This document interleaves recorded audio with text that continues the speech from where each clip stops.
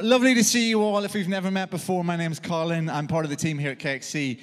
And I don't know about you, but I've already been broken in worship this morning. So I'm feeling completely exhausted already stepping up here to do this. But the Lord's been moving this morning in a way in worship that I haven't experienced in a long time. So I'm really excited to see what he wants to do this morning. And at the minute, we're in between preaching series. So we finished one last week. We're going to be kicking one off in a couple of weeks' time. But just as we wind down the summer, guys, it's sad. Believe it or not, we've only got a couple of weeks of August left. And then September's kicking off, and it's all going to be happening again. And this week, I've just been praying and asking the Lord, what is it that you want for us at KXC in this season coming up? What is it that you might want to invite us into? And I just really strongly felt that the Lord was inviting us into a new season of fresh worship this term coming. So are you up for jumping into that today? Yeah, lovely. So I thought, yeah, I'm up for that as well. So we're going to base ourselves in the book of 1 Kings 18. And what we witness here is without doubt the greatest worship showdown in history. It's the Royal Rumble. So are you ready to get in the ring? Oh, that was a terrible dad joke. Terrible dad joke. It missed so many. So a little bit of context for this book and this story that we're going to jump into. So we're jumping into the story of the Israelites, and they've just been delivered out of Egypt. They've gone through the Red Sea. They've wandered in the wilderness for 40 years, and they've finally entered the Promised Land. They've seen some pretty miraculous stuff in their time, right? These should be a people who are full of faith. They've seen the Lord move the plagues, the splitting of the Red Sea, manna from heaven, you name it. They've seen it. And so at the start of this book of Kings, King David is ruling, and he's united the 12 tribes of Israel into one kingdom, okay? And this books of 1st and 2nd Kings, I think they were originally one book, but they've been split into two in our Bibles. And they tell the story of all the kings who followed after King David. Clear? That makes sense? That's what these books are all about. And it starts with King Solomon in 1st Kings. And in the first couple of chapters, he builds the temple in Jerusalem, a place where the glory of the Lord is to dwell, where his people are to gather or to worship. It's a pretty excellent start for a king. And throughout the course of the book, there's around 40 kings mentioned in total. There's 20 in northern Israel, and there's 20 in Judah. And they're basically ranked by how good they were. It's a little bit like an Ofsted report for the kings of the time. And they were ranked around these two criteria. Number one, did they worship the God of Israel alone? And number two, did they rid themselves of idolatry? These were the two criteria that they were checked on. I don't know, does that sound familiar to you? Does those two criteria, do they sound familiar in the Bible? I don't know if you look back to Exodus 20, you get the 10 Commandments. The first one, you shall have no other gods before me. The second one, you shall not make for yourself an image in the form of anything in heaven above or on the earth beneath or in the waters below. You shall not bow down to them or worship them. For I, the Lord your God, I'm a jealous God. So basically, these criteria are the first and second commandments. And this is how these kings are being judged. So I've got a little Sunday school test for you. And no Sunday school test is complete without some prizes. So hold on. No, all right.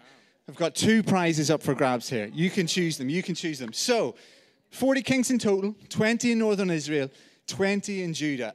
And they're ranked on these criteria. Northern Israel, out of the 20, how many do you think, it's going to be hands up, we're going to go for first hand up. How many do you think were ranked good in northern Israel? Phil?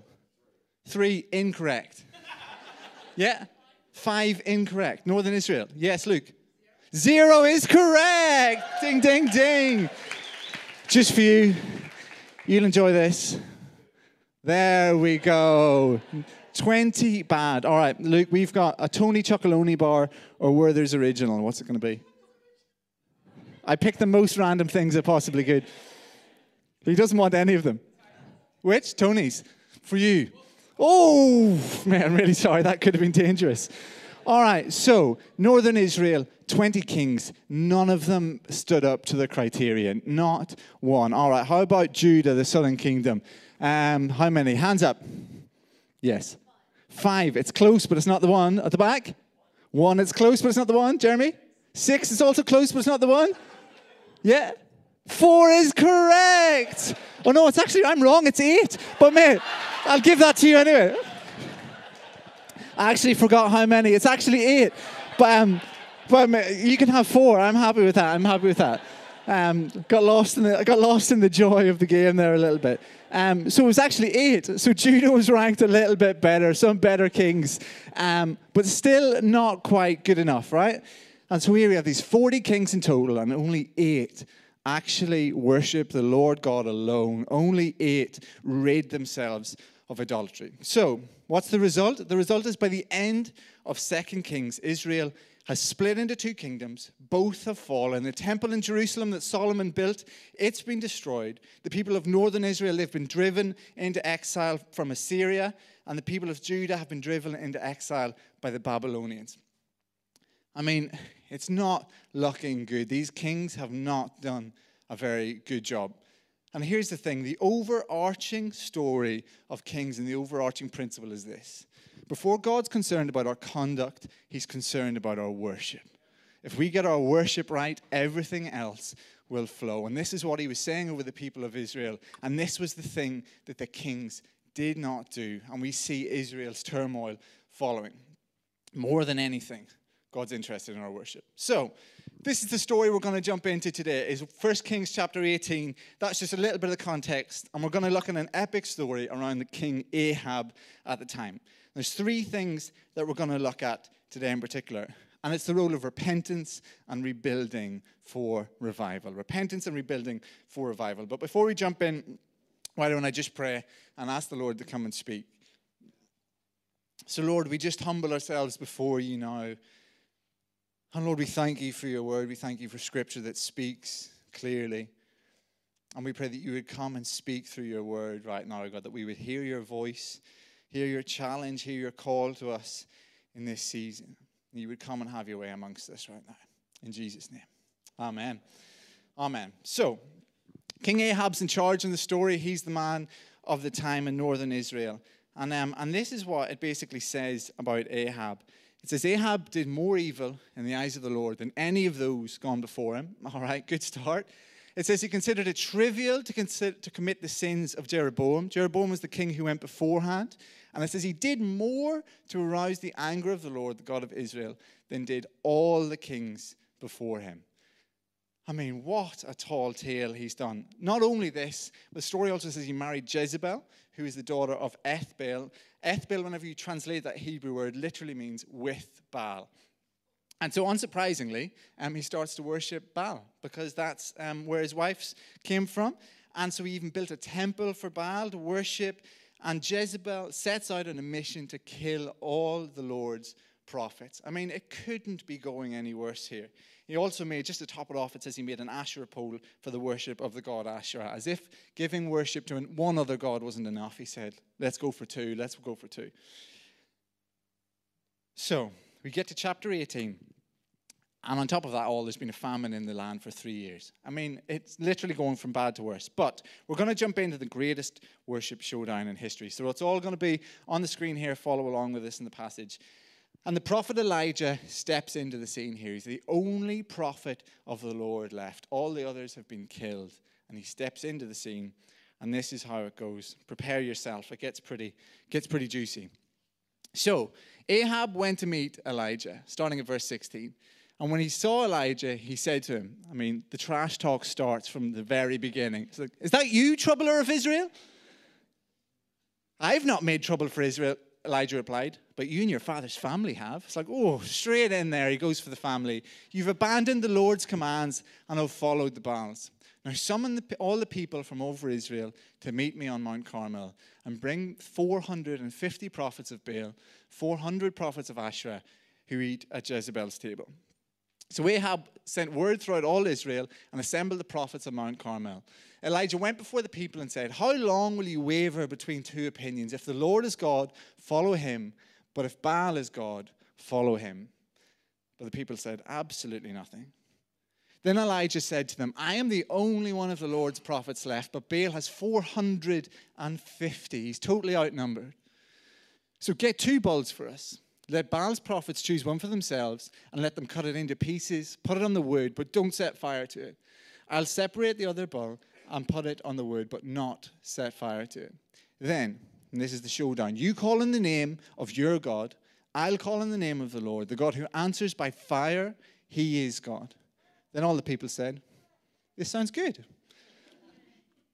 So then they called in the name of Baal from morning till noon. I've jumped ahead a little bit in the story here. And they're saying, Baal, answer us, they shouted. But there was no response. There was no one answered. And so they danced around the altar they had made. And at noon, Elijah, continuing the trash talk, he begins to taunt them. Amazing little point in the Bible here. He says, shout louder, he says. Surely he's a god. Come on. Perhaps he's deep in thought. Or maybe he's busy. Maybe he's traveling. Is he on the tube? Maybe he hasn't got any signal. Maybe he's sleeping and he must be awakened. So they didn't seem to get that this was a joke, so they shouted louder and they slashed themselves with swords and spears, as was their custom, until their blood flowed. Can you imagine this scene? So midday passed and they continued their frantic prophesying until the time for the evening sacrifice. But again, there was no response. No one answered and no one paid attention. So then Elijah said to the people, come here to me. They came to him, and he repaired the altar of the Lord, which had been torn down. Elijah, he took 12 stones, one for each of the tribes descended from Jacob, to whom the word of the Lord had come, saying, your name shall be Israel. And with the stones, he built an altar in the name of the Lord, and he dug a trench around it, large enough to hold 2 seahs, of seed. I did a little Google just to see kind of how big a seah was. And what Wikipedia told me is that it's roughly the size of 144 medium-sized eggs. So that is probably the most useless thing that Wikipedia has ever told anyone. But just so you have a picture in your mind, he dug a trench big enough to hold 288 medium-sized eggs. We'll continue. He arranged the wood, he cut the bull into pieces and laid it on the wood. And then he said to them, he dials up the risk here. He says, fill 4 large jars with water, pour it on the offering and on the wood. As if this moment wasn't tense enough, he says, soak it. And he says, do it again. And they did it again. Do it a third time, he ordered. And they did it a third time. And the water ran down around the altar and even filled the trench. We're nearly here in the story. Don't worry, keep going. At the time of sacrifice, the prophet Elijah stepped forward and he prayed, Lord, the God of Abraham, Isaac, and Israel, let it be known today that you are God in Israel and that I am your servant and have done all these things at your command. Answer me, Lord, answer me, so that these people will know that you, Lord, are God and that you're turning their hearts back again. Final few verses. Then the fire of the Lord fell. And it burned up the sacrifice, it burned up the wood, it burned up the stones, it burned up the soil, and it licked up the water in the trench. And when all the people saw this, they fell prostrate and cried, the Lord, he is God. The Lord, he is God. What a story. The ultimate showdown. Baal falls flat on his face and the Lord God reigns. What a story. Hallelujah. Now, the prophets of Baal have been completely let down, right? They had absolutely nothing to show for their love, for their efforts, for their dancing, for their cutting of themselves, nothing to show for it. And I don't know if you've ever been completely let down, because I certainly have. And I'm going to take us back on a little journey back to 2009. And I was in university in Belfast, University of Ulster. Anyone study at University of Ulster in here? On my own. Good. Oh, was there one over there? Yes, be loud and proud, mate. That's it. So I studied electronic engineering. I'm a real geek at heart. And in second year of uni, I moved into a flat that we called the penthouse, even though it was only on the first floor out of 4.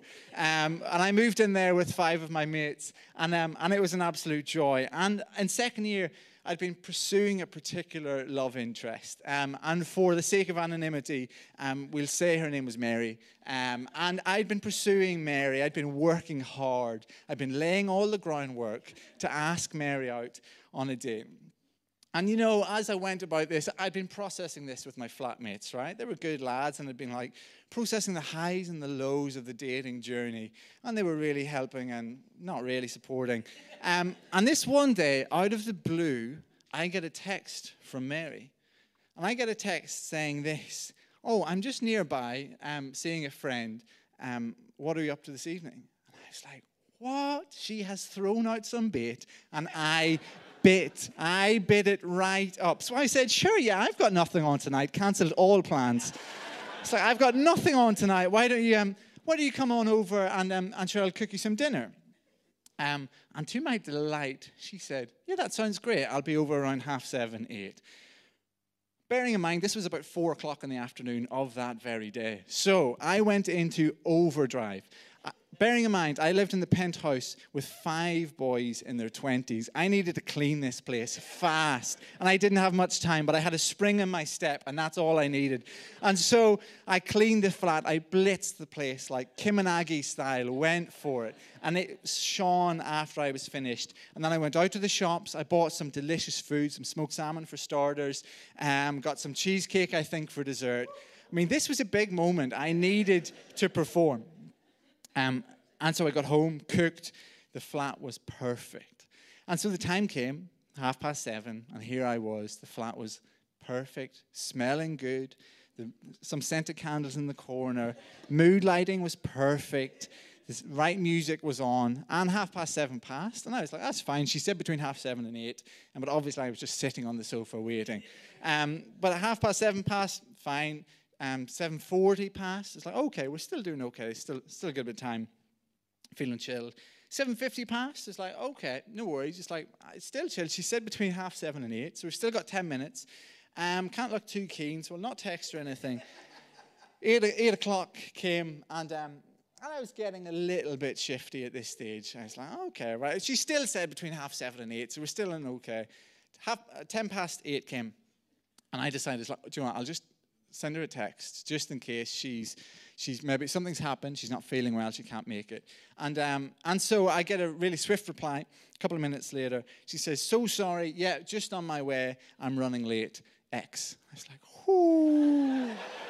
She's put the X in there. It's like, this is a good night. And so, true to form, 5 minutes later, the doorbell rings. So I muster up my courage, flatten my check shirt at the time probably, and walk over to the door and proudly open it to see standing there with a bunch of flowers my housemates Jeff and Andrew. And they just said, you expecting someone? I had been royally stitched up. I know. I had been royally stitched up. I appreciate that level of concern. Because unknowns to me, earlier in the week, Jeff, who's actually a minister, by the way, now, it's worth pointing that out. Jeff had got my phone. He'd swapped his numbers and Mary's numbers. And this was the days before iPhone, so there was no, like, train of messages to check. So I had been basically led on by Jeff all week long. And so Jeff and Andrew waltzed into the flat, spick and span, sparkling clean. They sat down at a perfectly cooked meal for 2, and they made a mockery of me, an absolute mockery of me. And I was devastated. All my hopes, all the dreams, the trips to the beach, the dogs, the kids, in an instant, gone. Absolutely gone. I'd been completely led on and completely let down. And here, back to the story. I know, how is that going to link back to the story I hear you tell? It does. Because here we have the people of Israel, King Ahab, the prophets of Baal, and they've actually put their trust in something. They've put their worship in something. They've put their affection, their heart, their efforts, their literal blood, sweat, and tears into something which ultimately was never going to deliver. It was only ever going to lead them on and let them down. They continued their prophesying until the time for the evening sacrifice, and there was no response. There was no answer. No one even paid attention. Now, look, we might not be worshiping Baal here today, but equally, We give ourselves away to things that are only going to let us down all the time. We give our affection, we give our loves, our desires. We give them away to things that will never truly satisfy. And we begin to look for affirmation and value in so many places. But in the end, we find no answer, no response, and no one paying attention. Our misdirected loves, they lead us to misdirected lives. And I feel like today there's an invitation from the Lord to wake up and recognize what is stealing our affection. What's stealing our worship in this moment? What's the dominant voice that you're listening to today? What's the dominant voice that you're speaking to? Because when we give life over to anything other than the living God, we'll very quickly find that there's nothing there. Where have you been giving glory to worthless idols? Like, so many of us know this in theory, right? I know this in theory. I've heard this 100 times, but I still do it all the time. I get caught up in the latest hobby, the latest fad, the latest phase. Very few of you will know, but I've actually got like a Formula One setup in my attic with like a steering wheel and pedals, because I think if I can become as close to a Formula One driver in my attic, that I will somehow feel great about myself. That is true. I mean, that is costly to share that. Your opinion of me has literally gone through the floor right there. But we look after these things that we think are going to fulfill something that we need, something like a little gap, a little space, but it never does. So I think the Lord this morning is inviting us to a moment of recognition and repentance, where we look at the things that we've been giving glory to and we say, oh, Lord, we're sorry. They're never going to satisfy. Only you will. Because God's jealous for our worship. Our whole life worship, not just our Sunday song here, as important as that is. He's jealous for our whole life worship. So let's recognize and repent this morning when our gaze is shifted from worshiping Him to worshiping things that are worthless. So the prophets of Baal are a people left in silence, nothing to show and nowhere to go. And Elijah, the prophet of the Lord, steps in. And what's the first task that he does here in this context? It's beautiful. It says, he repaired the altar of the Lord which had been torn down. I feel really strongly this morning that if we're to see a move of God in our lives, in our church, in our city, that we need to be a people who rebuild altars of worship that have been torn down. Could we be a people above all else who are so concerned with the worship of God and the glory of His name that we're ready to count the cost of what it is to get there? This was hard work. He did this on his own. And Elijah here is a man who's completely vulnerable. He's literally on his own, putting his life on the line. He's the only voice left. And he says that I'm going to restore this altar to what it was originally purposed for. What idolatry is ruined, I'm going to rebuild. And I'm going to rebuild it so this is a place where the glory of God can be seen. That's what he's rebuilding it for. And this is the thing. The truth is, worship is a costly act.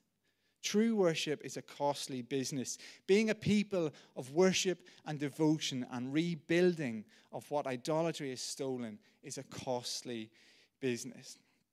Now, I've got a 1.5-year-old little girl, and she's an absolute dreamboat. We love her to bits. Being a dad is just the greatest thing. But having a kid is a huge transition. I mean, everything that you take for granted in life just shifts. It's a massive change. But in particular, I don't think I was prepared for the shift in my life, particularly around what devotion, worship, and connection and communion with God would look like as a dad.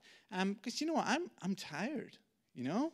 Toddlers are full on. Sometimes they don't sleep very well. And is there any sympathy for that? No, I really don't need any sympathy. But I've really felt the Lord saying to me personally more and more over the last couple of months, in a pretty strong, firm way, which is exactly what I need. I feel like the Lord's basically saying, go to bed earlier and get up earlier, you idiot. It's like you've had a kid, but you've changed nothing in your life to ensure that worship is still a priority. 1.5 years in, it's taken me to realize that, would you believe?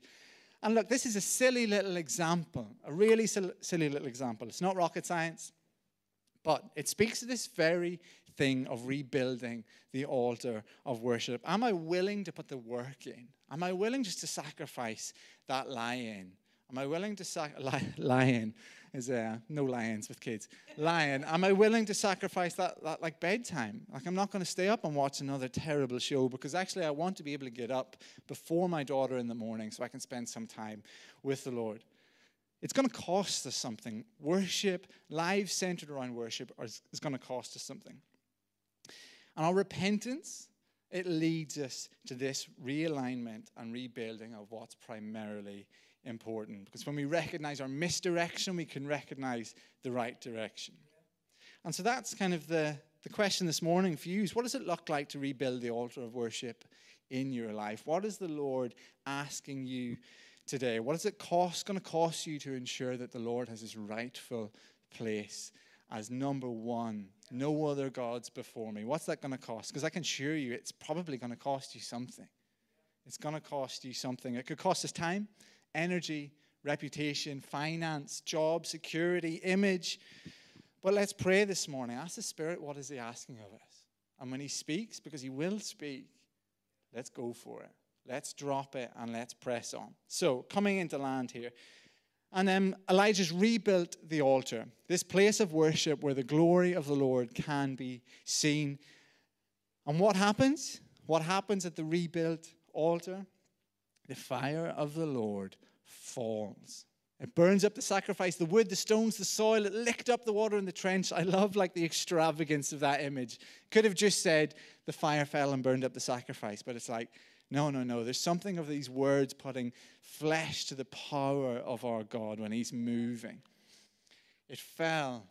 The Lord fell and it burned up everything that there could be seen. And when all the people saw this, they fell prostrate and cried, "The Lord, he is God. The Lord, he is God." And this is the key thing in all of this talk, is that we can repent, we can rebuild, we can play our part. But without a move of God, it's like we cannot change a thing. It's like all we can do is pave the way for his Spirit to move, for his fire to fall. And we see earlier in the story, Elijah basically does his best at arguing his point for the people. He says in verse 21, he says, Elijah went before the people. "How long will you waver between two opinions? If the Lord is God, follow him. But if Baal is God, follow him." And the basically next thing it says, but the people said nothing. Talk is one thing, right? For those of us who've got a vocation of talking quite a lot, it's pretty discouraging. But talk is one thing. But a move of God, that's a whole other thing. Talk is cheap, but a move of God is power. And a move of God can change the human heart. Only a move of God can change the human heart. And now, look, I normally hate intensity, right? I flee from intensity. But I love this story because it just reminds us of the real power and the punch and the glory of the God that we worship. As if there could be any doubt in the people's mind that this was God. How we long for a move of the Spirit in our time.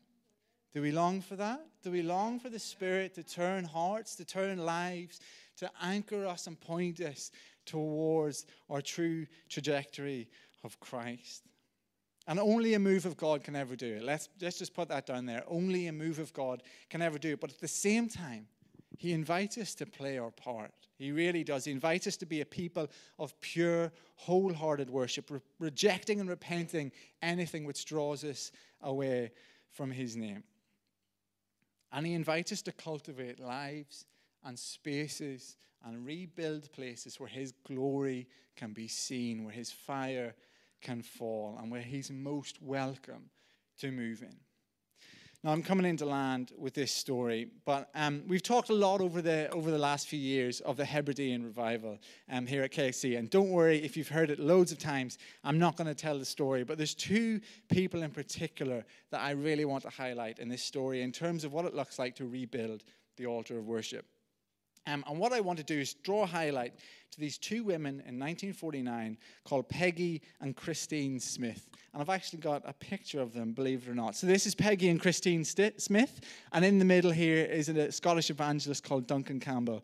And I mean, he's pretty fly-looking here with the two ladies on his arms, isn't he? And so Peggy and Christine were 84 and 82 years old. Peggy was blind. I assume it's Peggy on the right, who has no idea where the camera is, who is blind. And Peggy was blind, and her sister almost bent double with arthritis. But these ladies understood something about rebuilding the altar of worship, ready for a move of God. And this is how Duncan Campbell, the Scottish evangelist in the middle, who was a central figure during this revival, this is how he recalls Peggy and Christine. He says this: "Now, I'm sure that you'll be interested to know how, in November 1949, this gracious movement began on the island of Lewis. Two old women, one of them 84 years of age, and the other one 82, one of them stone blind. It's a really prominent feature of this story, isn't it? They love her being blind. Were greatly burdened because of the appalling state of their own parish. It was true that not a single young person attended public worship. Not a single young man or young woman went to the church. They spent their day perhaps reading or walking. I mean, for us, if our young people were reading and walking, we would call that a revival in itself. But here we go. This greatly troubled the ladies. Where was I? They spent their day perhaps reading or walking, but the church was left out of the picture. And these two women were greatly concerned. And they made it a special matter of prayer. A verse gripped them. I will pour water on him that is thirsty and floods upon the dry ground. They were so burdened that both of them decided to spend so much time in prayer twice a week. And on a Tuesday night, they got on their knees at 10 o'clock in the evening and remained on their knees until 3 or 4 o'clock in the morning. Two old women in a very humble cottage. And one night, one of the sisters had a vision. Now remember, in revival, God works in wonderful ways. A vision came to one of them, and in the vision, she saw the church of her fathers crowded with young people, packed to the doors, and a strange minister standing in the pulpit. And she was so impressed by the vision that she sent for the parish minister.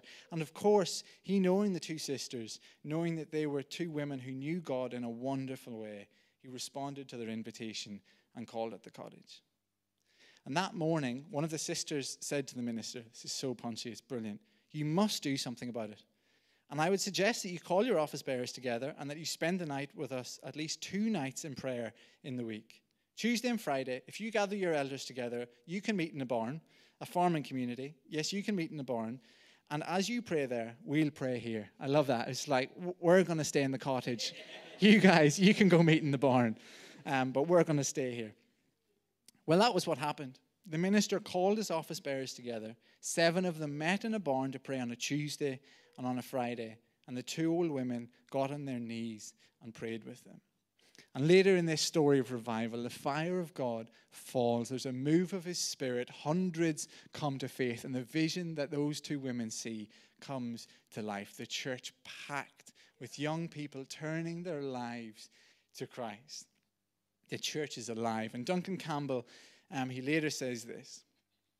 He says, we may organize, we may plan, but until we get on our knees and do business with a covenant-keeping God, we shall not see revival.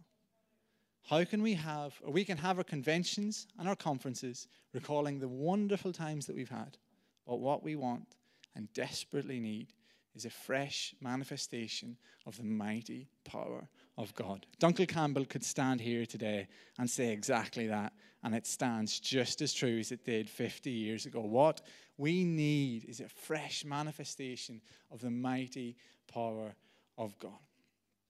So today the call for us is to be a people of repentance and recognition for our misdirected loves, and a people who are willing to take up the cost of rebuilding the altar of worship in our lives, in our church, in our city, so that we might see this fire of God fall in our lives, in our time, and draw people to him.